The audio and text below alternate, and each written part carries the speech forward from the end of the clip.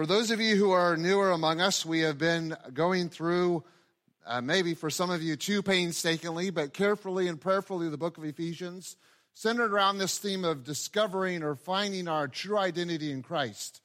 There's a lot of voices out there in the world today telling us who we have to be and what we have to look like and how we have to dress, and even as believers, how we should live.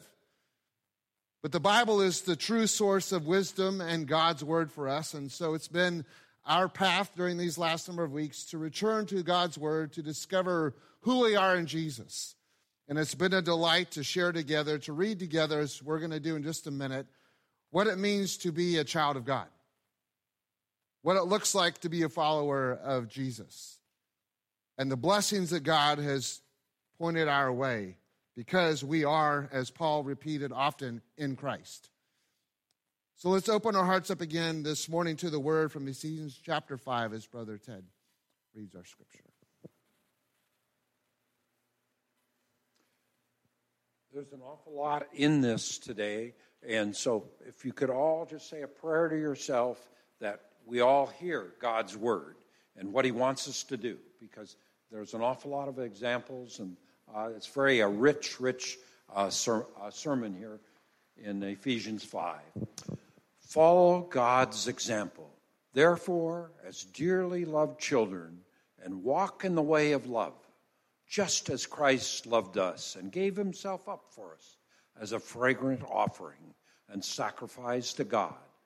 But among you there must not be even a hint of sexual immorality, or of any kind of impurity, or of any greed, because these are improper for God's holy people. Nor should there be obscenity, foolish talk, or coarse joking, which are out of place, but rather thanksgiving.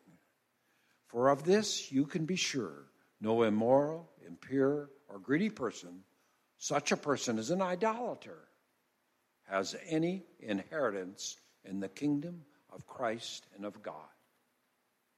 Let no one deceive you with empty words, for because of such thing, God's wrath comes on those who are disobedient.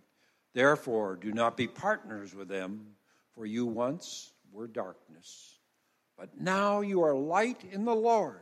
Live as children of light, For the fruit of the light consists in all goodness, righteousness, and truth. And find out what pleases the Lord. Have nothing to do with the fruitless deeds of darkness, but rather expose them. It is shameful even to mention what the disobedient do in secret. But everything exposed by the light becomes visible, and everything that is illuminated becomes a light. This is why it is said, "Wake up, sleeper, rise from the dead, and Christ will shine on you." Be very careful then how you live, not as unwise, but as wise, making the most of every opportunity, because the days are evil. Therefore, do not be foolish, but understand what the Lord's will is. Do not get drunk on wine, which leads to debauchery. Instead, be filled with the Spirit, speaking to one another with psalms, hymns, and songs from the Spirit. Sing and make music from your heart to the Lord, always giving thanks to God the Father for everything in the name of our Lord Jesus Christ. Thank you, brother.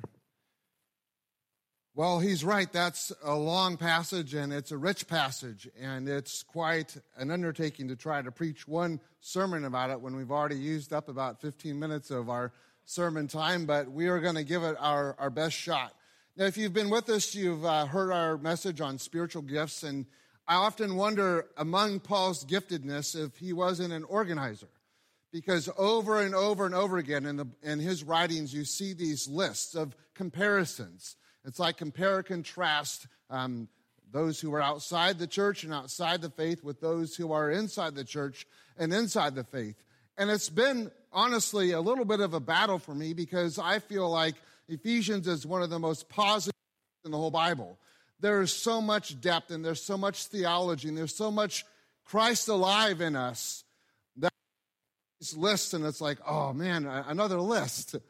But Paul does it on purpose, I believe, to show us, to help us, to remind us of what it means to be in Christ. Reminding us again this morning of what our true identity in Jesus is like. And so because Paul writes lists, I'm going to preach about that list this morning, and it's going to be really simple. You'll see on the screen, the next slide up there is, we're going to look at a few don'ts that Paul shares, and those, for the most part, come first. And then he talks about some do's. You see a reminder again that the Bible is really simple to understand. There's really nothing here that's so tricky that we can't comprehend it. It's just a matter if we listen carefully, we absorb the word as it's given to us, and then apply it in each of our lives. And so we're going to look together this morning about, first of all, some don'ts that Paul says. If you're a disciple, if you're a believer, if your identity, you claim your identity is in Jesus, then here are some things that you don't do as a follower of Christ. Now, if Paul said these to Christians of his day because it was necessary for them to hear them, I believe this morning, as believers following Jesus, it's necessary for us to hear them. So don't blow over because it's for somebody else or it's for a bygone era. This is for us this morning as we look at Paul's list together. And the first thing he says in this list of don'ts is to not engage in sexual immorality or impurity. This isn't something that we hear preached on in the church in America anymore because we turn on the television and it's everywhere. It saturates our culture, even in the church. And we have allowed so much to come into our minds, into our hearts, and into our homes that it just doesn't feel right anymore. It doesn't feel like it's anything that God would be opposed to because it feels good, because it seems good.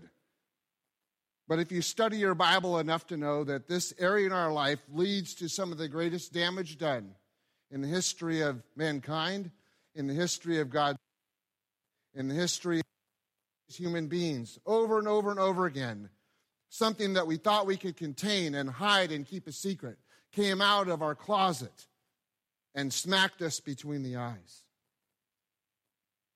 And we say it's nobody's business what happens in our private life. But I think this morning we could all say that at some point in our experience, the devil's made it his business to make sure it's somebody else's business, to try to ruin the business that God is trying to do in each of us. And Paul just simply says, as a follower of Jesus, there's no place for this in the Christian life. Part of your identity in Jesus is to be free from lust in the mind and in your heart and in your life. And that's why when I look at this list, I see a negative, but I also see a positive. That God has provided through Jesus the opportunity for us to be free, the opportunity for us to be pure. And I'm already getting ahead of myself. But he says, as a disciple, as a follower of Jesus, this isn't a part of the equation. This isn't meant to be a part of the picture as we walk with him. And we need to be honest with God if we have struggles there and ask him for his grace and for his healing. Number 2 is, and the scripture says, do not engage in covetousness. Don't covet someone else's property. Have you ever watched a commercial? Anyone ever seen a commercial on TV? It is, anyone listen to the radio? It's everywhere.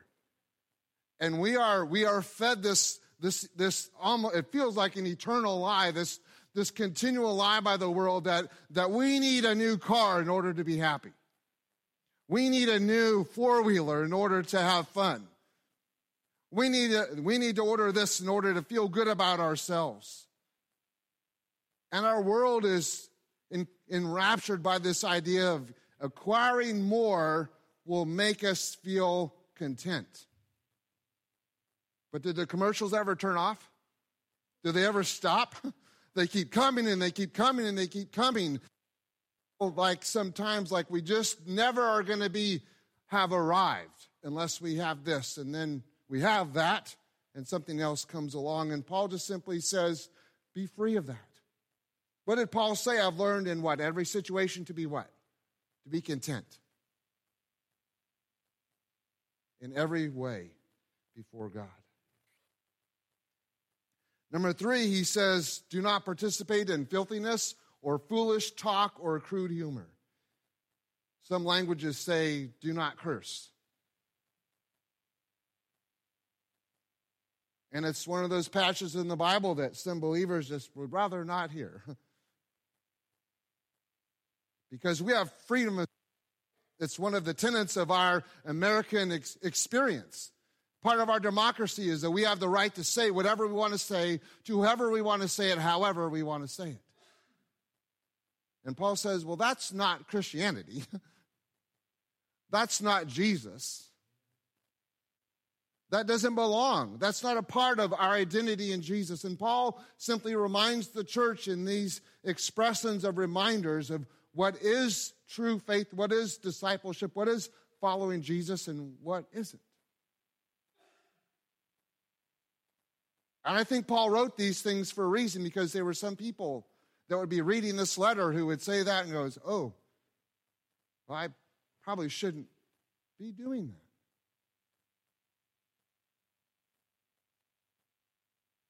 What comes off our, and how does it reflect the kingdom of God in our life? Kind of wrapped all of these together. He also says, don't associate with those who sin. Don't associate with sinful behavior. Now, does that mean you don't have Christians or friends who are non-believers? How are you going to win them to Jesus if you don't become their friend? How are you going to get them to know about God unless you befriend them? But don't associate with sinful behavior. Let me tell you a story. I'll illustrate it this way. When I was in Ohio, I was bivocational. I did drywall full-time, and I was pastoring part-time. And at the end of the year, right before Christmas, we had a golf outing, and it was a scramble. You got 4 guys to a cart, and you just went to a hole, and whoever shot was the furthest and the best, you take that. Then everyone would shoot again, and you take the next shot and all the way up and all the way through. And it was an adventure, let's just say it that way, to be there. Some of these guys had more beers before they got to the golf course than I would have guessed. Some of them said some things during that outing that I would never say, but I needed to be there to be a testimony and a witness to them. And I felt like I was okay in that. I wasn't participating in the language. I wasn't participating in the drinking, which we'll get to in a minute. But I was there as a part of their life to try to minister to them. But when the event got over, and this is kind of going back to a previous one, they're like, let's all go to a strip club together. And that's where my participation ceased in that moment. I didn't mind being there to be a witness, to communicate with them and live life with them, but when they invited me to participate in a sinful activity, that's where you have to put on the brakes. That's the boundary that we have to draw. And sometimes it feels difficult to know what the boundaries are, but if you're ever enticed to sin in ministry, you might want to rethink that. Alarm bells should go off. If you're thinking, I need to do this for Jesus, and the Bible says that it's not something you should do, that's not ministry, that's sin. And Paul says, be really careful, be conscientious about how you minister and what you're doing in that way. So he talks about not partaking in sinfulness. He also says, don't take part in the works of darkness, but expose them. And here we have a don't and a do all wrapped up together. It wasn't just that I was there along for the ride for those guys on the golf course to just have fun with them, but it was also to have opportunities to share the light of Jesus with them. And so when they invited me after the tournament was over to go to this place of establishment that we shouldn't go, I said, I've made vows to my wife. I've made a covenant with my eyes. This isn't something that I'm interested in doing. And can I tell you guys that you can go once, you can go 10 times, you can go 100 times. It's never going to be enough. Only Jesus can satisfy. And I wonder in your family and friendships and relationships, if it's comfortable for you to kind of be there when just living life together, but when that moment of truth comes where they invite you into that place you shouldn't go, if you just walk away, or if the Holy Spirit allows you to speak light and truth into that moment. Because most of us have some kind of self-consciousness. We have a sense of belonging and wanting to be accepted into a crowd, into a group, into a family. When the moment of truth comes, Paul says it's not just about not doing something, it's also about showing a contrast of what truth is in the world that we live in. Dwight Moody said years ago, character is what you are, or I would reword it, who you are in the dark. And what Paul is saying in this passage is that we as believers are called to be people of character, people of integrity, people where truth and following truth and living the truth matters in each of our lives.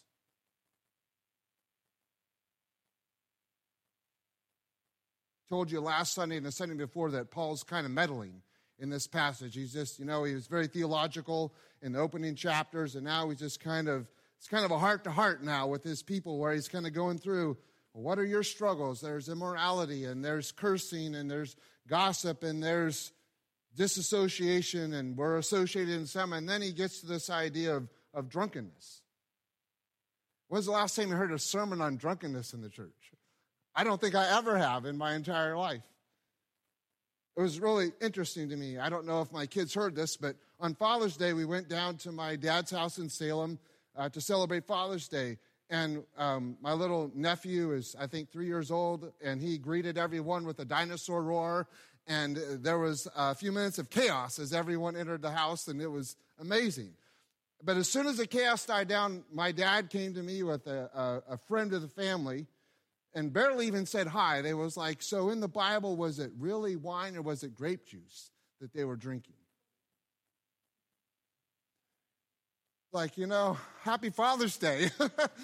Wasn't quite what I was expecting for that day. I've read papers written about this, and I don't think that's the point of what it was they were or were not drinking. The fact of the matter is that Paul says to keep yourself under control. Keep yourself under control. And that really is what we should get hung up on, is what controls us. What are we allowing to come in, and what effect does it have upon us? I know pastors, their pastorate is to go to a bar and have a drink with the customers there to try to reach out into their life. They're not controlled by what they drink. It doesn't lead to debauchery. It, in their opinion, leads to ministry, and I'll leave that conversation for another day. But how many of you have known a family that's been torn apart by people being out of control, not being able to control this in their life? Paul says in other places, don't be a stumbling block to others around you by what you bring into your body, because at some point it will come out in each way. So that's his list of don'ts. And I did pretty good at getting through that. I'd like to really now focus on the things that he says we should do. As I've told you many times, this is God's invitation to us. When Paul writes about our ability to discover who we are in Jesus, it is a lifelong journey that you and I each are going through, participating in, discovering for ourselves today, tomorrow, next week, next month, next year, who am I today in Jesus, and who I am in Jesus in the days to come. A lot of you, when you get to the do's in the Bible, it said very early on, be ye imitators of Christ.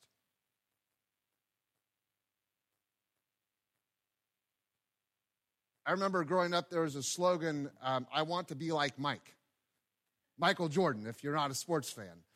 And it was the dream of every kid in my generation growing up that someday with the right shoes and the right clothes, we could fly through the skies on the basketball court like Michael Jordan. It didn't work for me, let's just say it that way. It just never happened. But it was my dream as a child to imitate this person who had could do things with the basketball that very few people could ever do.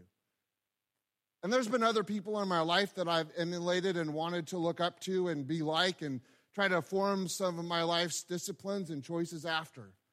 But what comes down to the end of the day, Paul simply invites us to remember that Jesus is the greatest example that's ever lived. The way he lived and the way he ministered, even the way he died, is an eternal reminder to us of how we are to live our lives each and every day. He says in this passage that we also should walk in love. How many of you have ever gone for a love walk? Now you look over to your sweetie and you're like, oh, I remember the day. But I was thinking about it this week, that to our lives showing love to others. And I wonder if there's a place in our life that Paul is trying to get to, because I've lived my Christian life sometimes like this. I'm going to the grocery store or the gas station or on a fishing trip or whatever. And, if someone comes to me with a need, then that'll be great, but I'm going to do my thing. And if by chance someone comes to me, I'll be available for them. I read into this some intentionality here, that wherever I go and whatever I'm doing, I'm looking to be God's instrument of love to those around me. That wherever I walk or wherever I run or go, my life is to be an instrument of God's love to the people around me. Doesn't that sound like someone who lives in Jesus? Doesn't it sound like wherever Jesus went, what did he say when he saw the crowds? His heart was moved with compassion, moved with love for the crowds, because he was walking a life filled with love towards those around him. It says also in this passage, we should walk as children of light, identifying our life by the truth of the gospel, identifying our steps as those walking true to Jesus. There's a passage in this section that says to learn what pleases God. And I've read this passage for years and just kind of over that spot. Maybe focused on the do's and the don'ts and missed that one. To be a student of what makes Jesus happy. Be a lifelong learner of what it means to please God by the way I live my life and the decisions that I make and the way I interact with others, the way I minister for him. How many of you are really good at knowing what is right for you? How many of you know what pleases you? I think all of us do. We're our number one biggest fan. And there's a contrast Paul paints in our lives between our life away from Jesus and our life in Jesus. Remember, before I came to Christ, I was going to join the army, be a military policeman. I was going to go far away and live my life and have all kinds of adventures, just doing whatever Peter wanted. And then when the light of Jesus came into my life and changed my direction, it was no longer about my plans and my dreams and my wants and my desires. Now it was searching the scriptures, talking to people of wisdom around me, saying, what would it take for me to please God in the area of my life and my future and the decisions that I would make? And we would discern, learn together what it takes to please God in each and every area of our life. Number 5, it says to walk as people of wisdom. So we're to walk in love and we're to walk in wisdom. To live our lives seeking and learning the truths of God. I immediately thought of the book of Proverbs in this section. God's wisdom book for you and I, and you can turn there any day. In fact, early in my Christian life, my dad taught me this principle. Read a psalm and read a Proverbs. You'll read about worship and you read about wisdom, and it's a great way to start your day. To hear the truths and the nuggets of God's word so that we could grow daily in our walk with him. I hope all of us can look back years from now in our Christian journey and say, I'm wiser now than I once was. I know I can say that as a pastor. I've learned to have wisdom and I'm still learning. I'm not perfect. I'm not there. But I look back early in my ministry when there was someone who had a criticism or came to me with a complaint or suggestion. Early in my ministry, my wisdom was to get my hackles raised. Because they chose not to come to me with some kind of praise or thankfulness. It was just pastor this and pastor that. And I lacked the wisdom to understand that the people who loved me the most would come and tell me what I needed to hear. And that in that attempt to talk with me, they're trying to tell me that they loved me and they cared about me, but I lacked the wisdom that God is teaching me now, even today, to discern what's happening around me with the wisdom that comes from God. Something else that says to be making the best use of our time. Have you ever wrote out a daily calendar? I've got a chart in my drawer in the office, It's every hour of the day for 24 hours a day. And every time I open that drawer, that chart stares at me. I don't know, I haven't figured out exactly what it's trying to say yet, but it talks to me, it's whispering to me. And I wonder if that's what the Holy Spirit would want to do in our lives. As we think about the 24 hours a day, 7 days a week, 365 days a year that he gives us, what is the best use of our time? I read an article this week that said by the time teenagers graduate high school in this current generation, they'll have spent more time on screens than in school. I don't think that's just teenagers. I think for a lot of us, the temptation to be on those devices permeates our life. Movies and distractions and sports, all fun, good things that meet the needs that we have, but doesn't meet the greatest need that we have, to please Jesus. And I was thinking about it today, about the lady that was the one who worked with us at the restaurant this afternoon. And we got there and we had more people than we thought we'd have, and I could tell she was kind of getting on edge. Like, this isn't what you said was going to happen, and you're the pastor. I could feel that coming. And I thought, I'm trying to get everyone situated and make sure everyone's, got a spot. And I felt a little bit of tension between her and myself. And I thought, I'm just going to go sit down and she'll be fine. And the Holy Spirit said, no, that's a bad idea. And so he kind of helped me out of my chair a little bit and sent me to her. And I just said, I'm sorry that this has been a little bit more than you guys expected. It wasn't our intention to overwhelm you. I'm really excited that we had a lot more people come than we thought we were having. But I'm sorry if it's caused extra stress and extra burden on you and you've had to move people around. That isn't our intention. We want to be a blessing to you, and that meant a lot to her. And I'm glad I just didn't sit in my chair and ignore the Holy Spirit in that moment, but I used the best use of my time. And I'm going to try to wrap this up with the last couple of things, and they're going to kind of flow into our conclusion. But a couple more things that he said is, one of them to be filled with the Spirit. And that's one of those things that we think of that's on the list.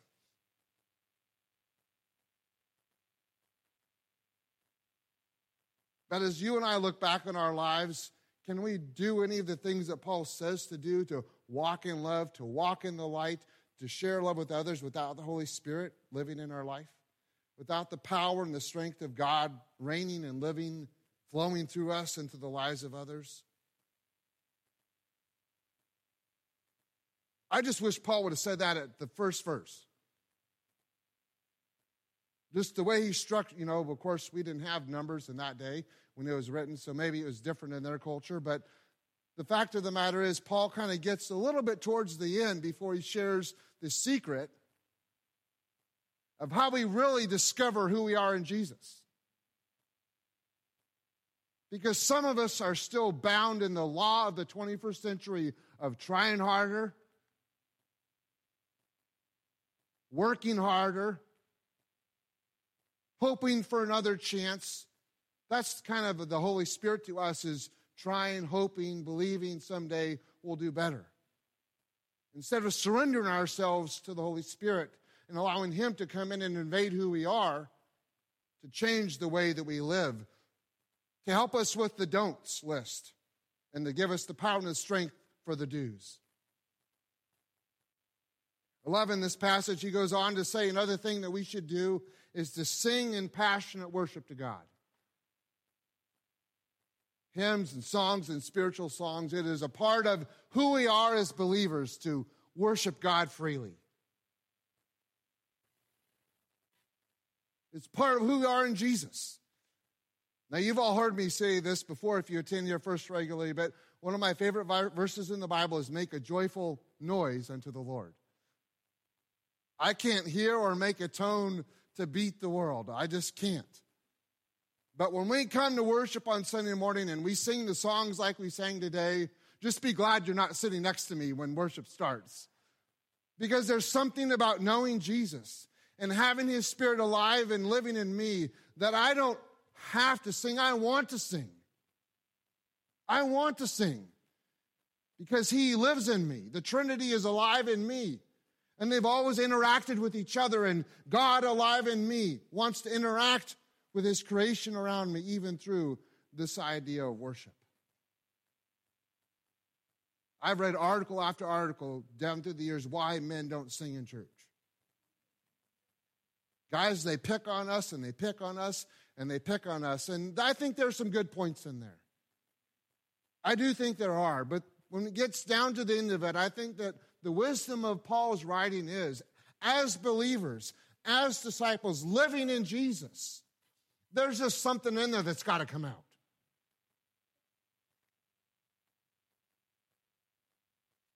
And if there isn't, then we need to have a conversation with the Holy Spirit. So there's two things I want to wrap us up with. One is that just facing the music. We'll see it on the screen. As Paul continues to compare and contrast our identities away from Jesus and in Jesus, he's doing it for a reason.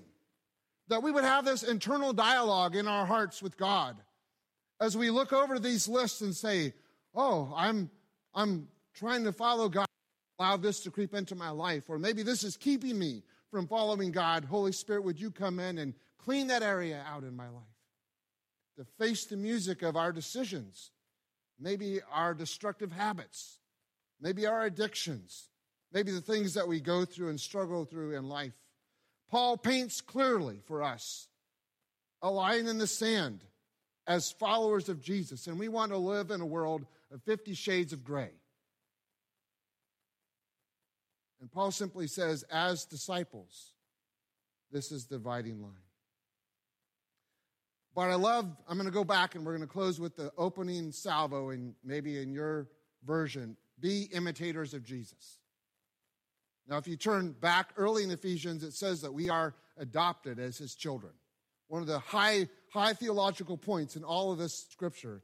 And I just want to close with a story of my own family story. My dad remarried shortly after my mom and him divorced, and I had step brothers and sisters. The two girls, we lived in the same house together, but we never talked. It was just an awkward stage as young teenagers. We just avoided each other at all costs. But my stepmom had an older son, Jeremy, who had been in the Air Force, lived in North Dakota, and had come back, and they were unable to have their own children. And so they began the process of adoption, and they found a young boy named Paul in Romania. Now, Paul was 3 by the time he came to the United States to be a part of our family. But before he left Romania, his parents had been killed. He'd been dropped off, left at the front orphanage door, and whoever dropped him off just left him. And so he had some trauma, he had some pain as he came to our family in Salem, Oregon, 20-some years ago now. He didn't speak English. He had a great burden on his heart. And he had a whole lifetime to figure out who he was. I'm so grateful he came to such a loving family that Jeremy and his wife Melissa were. And they loved that boy through those early days of screaming and terror and heartache. And it was one of the hardest things I've ever watched, to see this little boy hurt so much. Pastors often do that. They watch the people they love hurt so much. But I'm reminded of the Father's love as I watched Jeremy night after night get out his woodworking tools with Paul. And they'd work on a birdhouse together. They'd work on repairing a bench together. And it just reminded me of what it must have been like with Jesus and his Father. Those early days of working on the workbench together. And one night, instead of tears and crying and shame, Paul reached out his hand for the hammer. And together, Father and Son worked on that creation together. And from that moment on, things were never the same. Now, Jeremy spent months of hard work reaching out to his son, offering his love, offering himself, offering everything that Paul needed to identify as a member of their family. And it took a while. for Paul to develop the kind of trust and a feeling of safety enough to open his heart and even then his hand to his new dad. A couple of weeks later, Paul said his first English word, and his first word was dad. And it's one of the most beautiful pictures I can in life of how God is patiently talking to us, wooing us, drawing us to himself because he wants us to be a part of his family. He wants us to turn over the trust of our life, our hearts, and even our hands to him so that we can follow him with all that we are as we live our lives for Jesus. Most of us in this room are already believers. Most of us in this room have probably already turned over the reign of our life, the hands of our life over to Jesus. And Paul's word today is just a reminder. Maybe get on Google and print out a 24/7 timesheet.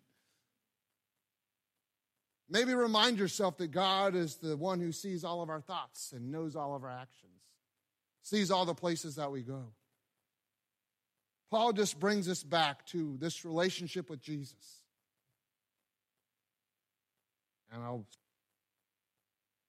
everywhere that Paul went, everywhere brother went after that moment that night, Paul had to go. And there was nothing that anybody could do to stop him. There's nothing more that he wanted out of life than to be with his dad. To do what dad did in the way dad, in the manner dad did it, he was sold out his son. And as positive and negative as this passage is, as much do's and don'ts as there is, what Paul is really saying to us is God wants a relationship with us like that. That wherever he goes, we go. Whatever he says, we do. Wherever he sends, we would go, and we would want to live our lives just the way that he did. Not a list of do's and don'ts, but a relationship of equal love and faithfulness together with him. That's who we are to be in Jesus. Let's stand and we'll close in a word of prayer.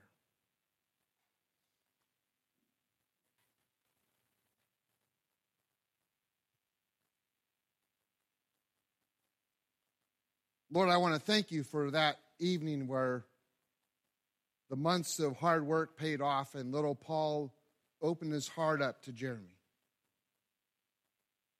Their life together as a family was never the same from that moment. They found a new kind of love, a new sense of purpose, a new way of belonging, a new way of doing life together. They were never the same. And as your Holy Spirit reaches out to us today, that's what you offer us. A new kind of love, a new kind of purpose, a new sense of belonging, a new way of living. But God, it's not an offer of bondage, it's an offer of freedom to follow you wherever you would call us to go. And Lord, if there is something that's got us tangled up, something that's got us distracted or our eyes off course, we just pray you'd help us to cast those aside today. To place our hand again in yours and follow you wherever you would call us to go. And we're going to spend eternity praising you for your love for us. Father, may you go with us today and bless us, enrich our lives, love on us today as we serve you. And all God's people said, amen. May the Lord be with you, invite you for coffee and cookies, and for those of you headed to